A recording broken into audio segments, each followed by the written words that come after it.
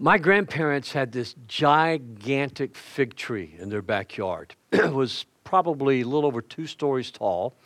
And I can see my uncles and my dad, this is my mother's parents, they would climb ladders when it was time for the figs to come in. And I don't know if up here, do you guys eat fig preserves? Are you familiar with that? Oh, Vic knows what I'm talking about. My mother, my grandmother, and my aunt, they would spend all day making fig preserves. And there's nothing better than a hot buttered biscuit and fig preserves. Just absolutely delicious. And so from my earliest memory, when I think about the story we're going to read tonight, I thought about my grandmother's fig tree. And I always give thanks. And just before my dad died, he made a batch of fig preserves. And he made them, and it just so happened that we were down to visit with them from here in Michigan down in Georgia. And when I walked in the house, I smelled them, and Dad was in there, canning these fig preserves. And he says, here, he gave me several jars. He said, do not tell your sisters you've got these, because I'm hiding them from the rest of them. Well, just recently when I was home, I found those fig preserves that he had hidden, and I shared. I didn't want to, but I shared anyway. But it was kind of thing that when you read this story, you think, what's wrong with Jesus? I mean, is Jesus being spoiled? Is Jesus being angry? I mean, what's the deal of cursing a fig tree? And so when you first read the story, if you don't understand everything that's going on, it's kind of puzzling. And so we're going to dive right into that tonight. And I just simply want to talk to you about the message of the fig tree. I want to talk to you about the message of the temple. I want to talk to you about the message of prayer that Jesus is giving us here. The Bible says in the book of Mark, chapter 11, verse 12, the next morning as they were leaving Bethany, remember last week we left off, Jesus came. There was the grand entrance. He looked at the temple after everybody had cried, Hosanna. He goes back to Bethany to spend the night. Jesus was hungry. And first, just stop. Don't miss that. That's not a part of the message, but just circle that. You need to know Jesus experienced the same thing you do. Is anybody in here beside me hungry tonight? I'm hungry, so I'm like Jesus this evening. Jesus was hungry, and he noticed a fig tree in full leaf a little way off, so he went over to see if he could find any figs. But there were only leaves because it was too early in the season for fruit. Then Jesus said to the tree, may no one ever eat your fruit again. And the disciples heard him say it. And when they arrived back in Jerusalem, Jesus entered the temple, began to drive out the people buying and selling animals for sacrifices. And he knocked over the tables of the money changers and the chairs of those selling doves. And you just got to look at this and go, Jesus, did you lose your temper? Jesus, did you lose your cool? I mean, it's almost a little petulant sounding, especially when you read, it's not the season for figs. It's not, you don't get angry at a tree when it's not ready for figs. And by the way, just in case we've forgotten, Jesus knew how to control hunger. Remember, he spent 40 days in the wilderness, and one of the first things the enemy did was tempt him to eat and make bread. And he says, no, man shall live only by the word of God alone. Jesus knew what it was to fast. He knew how to control his appetites. This wasn't a matter that Jesus was angry because he was hungry. There is a prophetic imagery that's going on here tonight. And that word prophetic is very important because prophecy is not always about predicting the future. As a matter of fact, most of the prophecy in the Bible is not about predicting the future. Prophecy means forthtelling as well as foretelling. And so when I use this word prophetic tonight, I'm thinking of both of these terms. He's forthtelling, but it's foretelling. The prophetic imagery of the fig tree is of those who appear faithful but are barren. And it's not just for Israel. Sometimes I hear people say, well, this just refers to Israel. Well, friends, the fig tree is symbolic of Israel, and I'll get to that in just a moment. But this whole imagery here is of people who act like they're spiritual, people who appear spiritual, churches that maybe appear spiritual, but inwardly they're very barren and they're very dead. They're not producing the fruit of the Spirit. Some churches get really caught up in the gifts of the Spirit, but they're not interested in the fruit of the Spirit. And one of the things that I've always tried to illustrate with, nobody ever came to see the tools that my dad worked with. They wanted to see the fruit the harvest that my dad produced. And the gifts of the Spirit are meant for us to help us in our development of the fruit of the Spirit and leading others to Jesus Christ. Well, let's look at Hosea. Here's a prophecy about where the fig tree represents Israel. O Israel, when I first found you, it was like finding fresh grapes in the desert. And when I saw your ancestors, it was like seeing the first ripe figs of the season. If you were to use your search engine on your computer and type in fig tree in Israel, or if you have a Bible software, you type in fig tree in Israel, you'll find all kinds of references of how God refers to Israel also as a fig tree. Then you'll see during the dispersion, when the children of Israel had been exiled to Babylon, this is a prophecy here in front of the Lord's temple. This is what he's seeing. It's not actually happening, but this is what he's seeing in a vision that helps him to understand in the exile. And he talks about King Jehoiachin and the priests that are there. So let's look at this. Jeremiah, I saw 2 baskets of figs placed in front of the Lord's temple in Jerusalem. One basket was filled with fresh, ripe figs, while the other was filled with bad figs that were too rotten to eat. Then the Lord said to me, what do you see, Jeremiah? I replied, figs, some very good and some very bad, too rotten to eat. And then the Lord gave me this message. This is what the Lord, the God of Israel, says. The good figs represent the exiles I sent from Judah to the land of the Babylonians. I will watch over them and care for them, and I will bring them back here again. I will build them up and not tear them down. Underline that sentence. I will watch over and care for them. I will bring them back. I will build them up and not tear them down. I will plant them and not uproot them. So there you see the figs are representing the good fruit of Israel. He said, I will give them hearts that recognize me as the Lord. They will be my people. I will be their God, for they will return to me wholeheartedly. But the bad figs, the Lord said, represent King Zedekiah of Judah, his officials, and all the people who left in Jerusalem and those who live in Egypt. I will treat them like bad figs, too rotten to eat. And so what I want you to see is when Jesus is cursing this fig tree, he's doing something that the disciples are going to remember. We'll get to that in just a few minutes. He knows it's not the season for figs, but he's speaking to this fig tree, and he's doing something that the disciples are going to remember. It's not out of petulance. It's not out of anger. This was actually fulfilling prophecy in Micah chapter 7, verse 1, the second part of verse 1, where there the Lord, prophecy of the Lord, he says, there is no cluster to eat of the firstborn or the first ripe fruit, which my soul desires. What Jesus desired to see in the temple, what Jesus desired to see in Israel was not happening.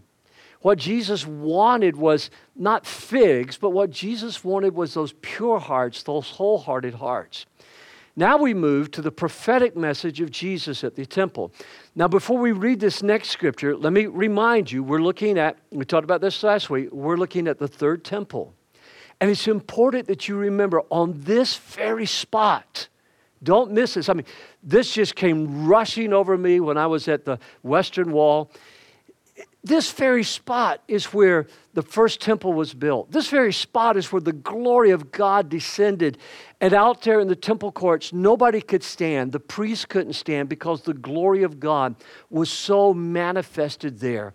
When you think about the temple and all that it represented, and you think about the times that God had spoken there and showed up there, you just go, wow, this is where it happened.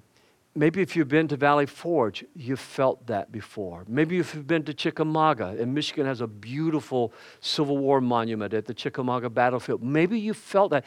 If you've ever walked the beaches of Normandy, you felt that this is where it happened. And especially there that God had appeared. And when Jesus arrived back in Jerusalem, this is what he found.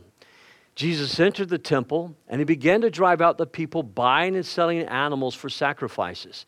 He knocked over the tables of the money changers and the chairs of those selling doves, and he stopped everyone from using the temple as a marketplace. He said to them, the scriptures declare, my temple will be called a house of prayer for all nations, but you have turned it into a den of thieves. Now stop at that verse for just a moment. Already we're seeing that Jesus is wanting the temple to be what God always wanted it to be. The court of the Gentiles is where he's standing at. And this is where all the business is going on. This is where the exchange of money is going on, because the priests would only accept the Tyrian coins. They wouldn't accept any coins that had images of gods on them, like the Romans would have had on their coins. It was also the place where they were marking up the price of sheep and doves. And if you were real rich, you could afford a bull to offer for a sacrifice. That's where they were marking up the prices. And it was like a bazaar. But you also, and I didn't know this until years ago when I was in Israel, but the court of Gentiles, it was supposed to be blocked off for worship. But what it had become, and the priest didn't do anything to stop it, it had become a thoroughfare for people to be walking back and forth and traveling back and forth through. And so it had become not a holy place. It had become, if you've ever been to a stockyard, it had become a stockyard. It had become a financial market. You could say Wall Street. It had become all of this, as well as a busy highway of people just passing through there. And this is the place where God had said, I want you to come. I want fellowship with you. I'm going to make my dwelling place here among you, and you can come and worship me. And all that had become was a sordid religious business at the time. And remember, the quarter that, look, don't miss this, because so many times when I hear people talk about the temple, they never talk about this. The court of the Gentiles had been built so that people like you and me could come into the presence of God.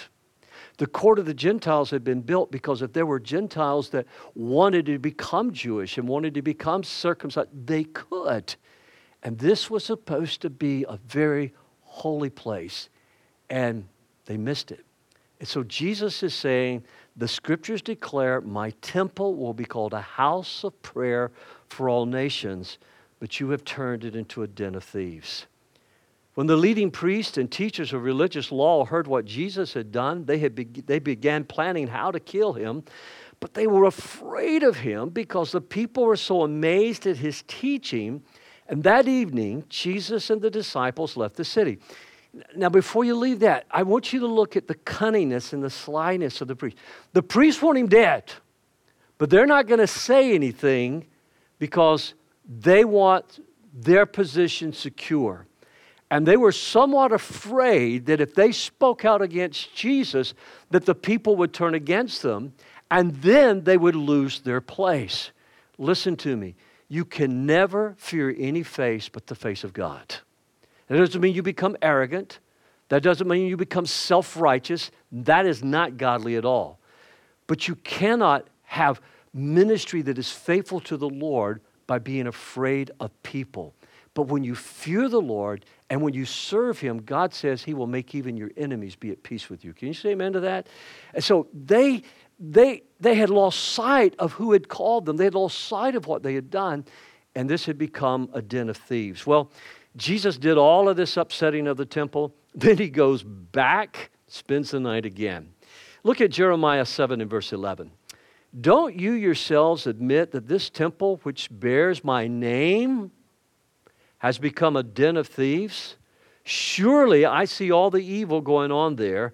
I, the Lord, have spoken. This has happened before. This is why God allowed Jerusalem to be conquered. This is why God is going to allow Jerusalem to be conquered again. Jesus will prophesy that, and the Romans will come in and do the same thing Nebuchadnezzar did. They'll burn the place to the ground.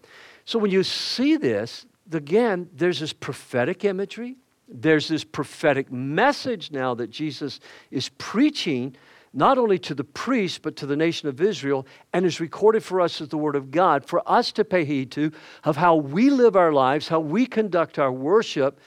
Are we fruitful? Are we bearing the fruit of the Spirit? The love, the joy, the peace, the patience, the kindness, the goodness, the self-control. Are we loving? I admit, there are times when I do better at some and poorer at others. You know, and I don't think it's so much about, I got to balance love and I got to balance peace and I got to balance joy. I think it's just this natural progression of life that we go through. If I'm driving, in downtown Detroit, my patience is going to be tested. I'm just telling you right now, it's going to be tested. And if you harm one of my children, hurt my family, my love and my joy and my peace are going to be tested. You see what I'm saying? But that old fig tree of my grandmother's, it had endured, I don't know how many storms, how many tornadoes, how many droughts, but its roots went deep and it continued to grow. Storms aren't meant to defeat us. They help us grow and become stronger. Do you see what I'm saying? And so that's the same thing that happens with our faith in the church. Look with me, if you would, at Malachi chapter 3. Malachi is one of my favorite Old Testament books. It's not just about tithing. The main message of Malachi is God saying, I want godly children from you. I hate divorce. I want godly children. Look, I am sending my messenger, and he will prepare the way before me. Then the Lord you are seeking will suddenly come to his temple. Who was the messenger preparing the way? John the Baptist. Then the Lord you are seeking will suddenly come to the temple. The messenger of the covenant whom you look for so eagerly is surely coming, says the Lord of heaven's armies. But who will be able to endure it when he comes? Who will be able to stand and face him when he appears? For he will be like a blazing fire that refines metal, or like a strong soap that bleaches clothes. Look at this. Jesus has cursed a fig tree. Keith said to me just a few moments ago, if I have to stretch it tonight, I'm going to be cursing a fig tree. I said, Jesus might have cursed, but you can't, Keith, okay? So here's the deal. Jesus curses the fig tree. Jesus comes in. We know from other Gospels, he cleans house. He's flipping. That's a violent action. I'm going to step off camera for just a minute. But if I was to come over here and just flip this table, the coffee or whatever, you would go, Pastor, what's got into you, He's flipping, money's going everywhere, animals are going everywhere, people are screaming and scared. That doesn't sound like Jesus, meek and mild, does it? I mean, cursing a fig tree, now he's doing this. He's a blazing fire. Never forget, he is the God of peace. He is the God of love. He is the God of joy, but he is also the God of purity. He is like a blazing white hot fire.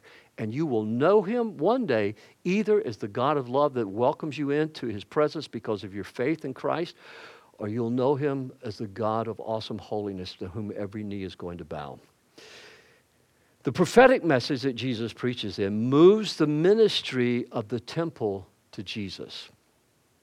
Now, I don't have time to really develop this tonight, but if you read Matthew 24 and 25, you'll understand that things are going to be changing. The temple's going to be torn down. It's not been rebuilt. There are some people that believe it's going to be rebuilt during the time of the tribulation. There are some people really hoping that it's going to be rebuilt. I've said this over and over.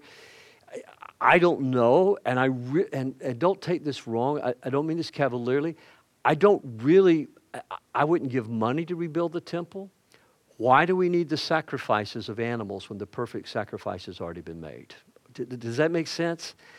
And so for the followers of Jesus Christ, we recognize the prophetic message has moved the ministry of the temple to Jesus.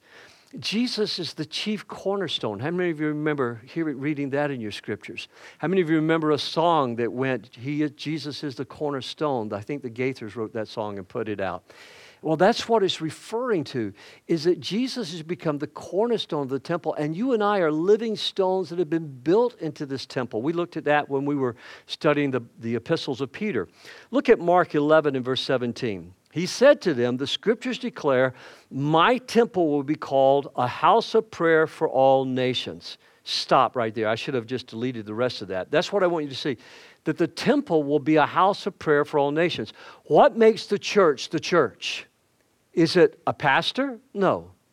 Is it deacons? No. Is it the gifts of the Spirit? No.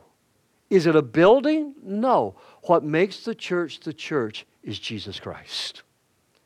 That's why we're called Christians, because we are supposed to be like Christ. That's why our mission statement says we want to persuade people to become. Yeah, that's because it's Jesus that makes the church. Notice also, this flies in the face of everything. This surprises even his disciples. Remember how shocked they were that Jesus was ministering among the Gentiles? And I thought The Chosen brought that out so well, especially when Jesus was on the other side of the Jordan. We talked about that in this series of messages. Jesus is saying it's going to be a house of prayer for all nations. It was always supposed to be. The church is the temple of the Holy Spirit. The church is a place of prayer. Isn't that amazing? And that's what's going to happen. And you'll see this develop more and more in the epistles. Look at Ephesians chapter 2 and verse 20. Together, Keith, Christy, Paul, Bob, Carrie, we are his house, built on the foundation of the apostles and the prophets. And the cornerstone is Jesus, or Christ Jesus himself. We are carefully joined together in him, becoming a what? A holy temple for the Lord.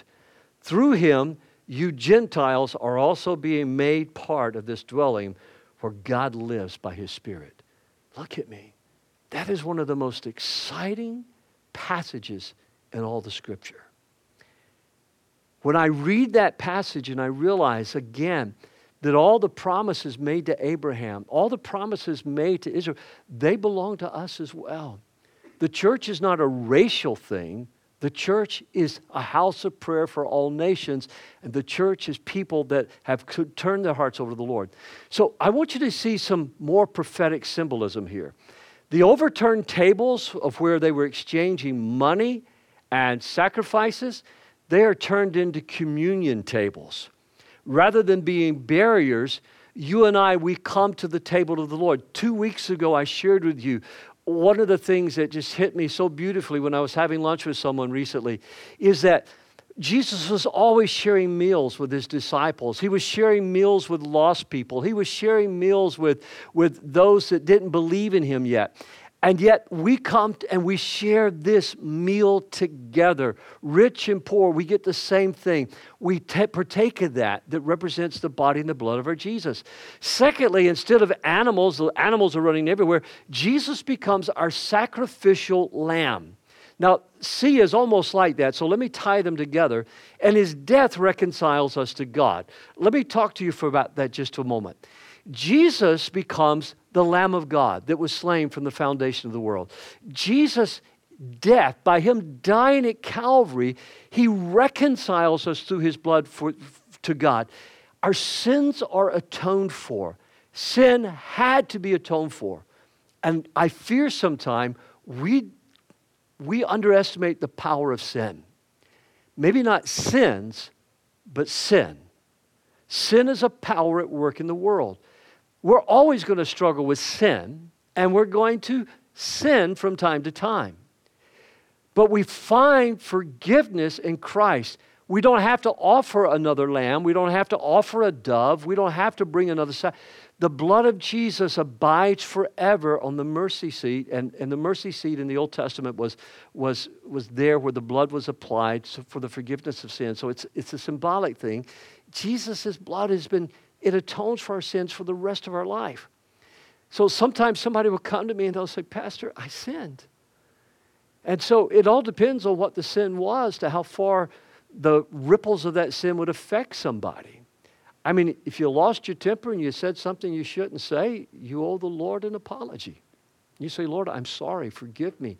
I want to be sanctified. I don't want to curse. Like Keith said, if he had to stretch it, I would curse tonight. And I'm picking on Keith. He wouldn't have used any bad language, I don't think. But if you got onto your wife or said something harsh or cruel to your wife, then you owe an apology to your wife. If it happened in front of your children, you owe it to your children as well. The ripples. And who does it affect?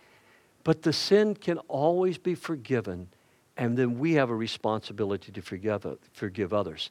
That death of Christ, I know that is so hard. So many churches want to skip over Lent. So many churches want to skip over Good Friday. I've had pastors tell me, we don't do Good Friday services. And I don't say that with any criticism in my heart. I just think people have forgotten. They go, there's no need to do a Good Friday service. Jesus is risen. We're going to celebrate Easter, and they rush right to Easter. Friends, as we contemplate what Christ has done for us during Lent and then during the Passion Week, it makes coming for Easter service not about baskets and candy and new clothes. We're thrilled to celebrate the resurrection of our Lord. Can you say amen to that? It's so important. So let's look at the prophetic message then about prayer. So the next morning, now this is important because this all flows as one story, okay? This flows as, we had the triumphal entry. Now this cleansing of the temple and the fig tree, the turning of the money tables, the message that Jesus is going to share, now talking to the disciples, this is all flowing as one powerful story. So you can't just take bits of it and put it under a microscope. You've got to look at the whole thing together. So the next morning, as they passed by the fig tree he had cursed, the disciples noticed it had withered from the roots up. And Jesus remembered what Peter had said to the tree on the previous day and exclaimed, "Look, Rabbi, the fig tree you cursed has withered and died." Now, in Greek, there's a lot of emphasis right there. I mean, Peter is blown away. And I look at this and I go, dude. I shouldn't say dude. I'm too old to say dude. Pete. Pistol Pete. This ain't nothing. You've seen him heal the blind. You've seen him heal the lame. You've seen him cast out demons. You've seen him heal the lepers. You've seen him turn the water into wine. I mean, this ain't nothing. Why are you so shocked about this? I mean, this is, if we were to gauge miracles, this is small potatoes, okay? And I hope that doesn't sound disrespectful. I'm not being disrespectful of the Lord, but Peter's missing the point about, he's looking at the miracle rather than getting the message. Then Jesus said to the disciples, "Have faith in God. I tell you the truth, you can say to this mountain, may you be lifted up and thrown into the sea, and it will happen." How many of you remember where they were at? The Mount of Olives. Where is Jesus coming back to? The Mount of Olives. What's going to happen when his feet touch the Mount of Olives? The mountain is going to split and move apart, okay? So there's a lot more going on here. So when you hear this just quoted out of context, somebody going, you can speak to the mountain. There's a whole lot that Jesus is saying right here. May you be lifted up and thrown into the sea, and it will happen. But you must really believe it will happen and have no doubt in your heart. I tell you, you can pray for anything, and if you believe that you've received it, it will be yours. But when you're praying, first forgive anyone you are holding a grudge against, so that your Father in heaven will forgive your sins too. Let's look at that message of prayer. Because what Jesus wants them to see is the fruitlessness of the temple. There's going to be a massive change. And in about 40 years, that change is going to be happening. And they've got to be prepared for it. Who's dictating this message to Mark? Peter is. Remember that? Peter's dictating this message to Mark. Peter is the only one that remembers that the fig tree, look at the other accounts, he's the only one that remembers that there was no season. I mean, there's so much here that Peter is reliving this story. Jesus says, when you pray, pray attentively. Pay attention to God. Not only in your private time, but when we pray here together at church, listen and agree in prayer. At the end, say amen, amen, and amen. Amen means so be it. Amen means let it be. We're praying the will of God in. Look at Psalms 81, and I just took a selection of verses here. This is what God says he will do for people who pray attentively. I will take the load from your shoulders. I will free your hands from their heavy task. Anybody in here, you don't have to raise your hand, but anybody in here, do you feel like you're carrying a heavy load? Do you feel like that sometimes it's too great? God says, when you pray, pay attention to me. Listen carefully. Listen to me. Open your mouth wide, and I will fill it with good things. I take that for two things. Number one, I ask God to, when I open my mouth to speak, Lord, let there be goodness, let there be your message, let there be your love. When I'm talking to my lost friends, let the grace of God come through. But I also take it to mean, I thank God for every platter of fried chicken I have consumed in my lifetime, for every buttered biscuit stuffed with fig preserves. I mean, it's what comes out as well as what goes in. Can you say amen to that? I mean, open your mouth, pay attention. How quickly I would then subdue their enemies. Do you have enemies? God's saying, I will subdue them. You don't have to do it. God will do it. I would feed you with the finest wheat, and I would satisfy you with wild honey from the rock. Just recently, somebody came by my study and here at the church, and I invited them to come on back, and they set down a jar of honey on my desk. I happen to love honey. I have family members, that's what they get me all the time, is just give me honey and jars of fresh honey. And I got to tell you, it was so good. I have been sharing it with people that I said, taste this honey. Is this not some of the best honey you've ever had in your life? And then my Jewish friends recently said, eat it with apples. I've never eaten honey with apples before in my life. And so now I am so healthy. I am eating honey and apples all the time. My doctor is going to be so proud of me. But here's the deal. God says, I will satisfy you with good things. Pray confidently, he's saying. Pray confidently.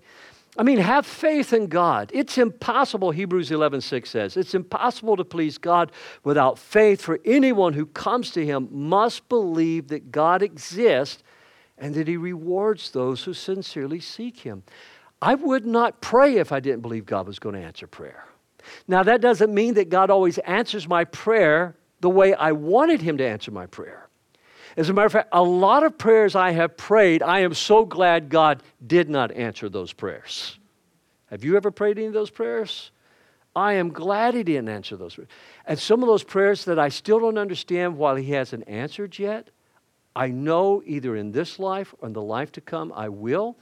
But here's what I am at peace with, and that is I won't stop praying about those things until the Lord says, stop it, like he did to Paul when he said, stop it. I'm going to continue to pray, and then one day I'll understand either in heaven or I'll receive the answer here on earth. Pray with forgiveness. And this is so important because forgiveness blocks what God wants to do in our lives. Friends, something about this tonight really resonates with me. If you look at verse 24 and 25, when you're praying, first forgive anyone you're holding a grudge against. Do you remember when Jesus taught us in the Gospels? He says, if you come to church and you're going to make an offering and you remember that you're holding a grudge, King James Version says you have aught against your brother. He said, first, go to your brother, ask for forgiveness or get reconciled, then come back and offer your gift. Do you know why Jesus says that? Because it is much easier for me to give an offering than it is for me to forgive. It is much easier for me to give an offering than it is for me to say, I'm sorry. And a lot of times, people try to buy God off. God, if I do this and I do that, then you're obligated to do this. God is far more interested in your heart than he is in your offering. And when your heart is pure, you want to give not because of a contract. You want to give because people that are in love just simply give. Can you say amen? I can't wait to deal with the rest of this. Let's pray. Heavenly Father, we love you. We thank you for the fact that, Jesus, you are the cornerstone. And in you, we are being built into a holy temple. Not only, Lord, us, but all that have come before us. And one day soon, you're going to come, and your feet is going to touch that mountain. And Lord Jesus, we await that day. So tonight, we pray with passionate hearts, thy kingdom come, thy will be done. In Jesus' name I pray. Amen, amen, and amen. God bless you. I hope to see you here Sunday morning. Thanks so much for joining us this evening.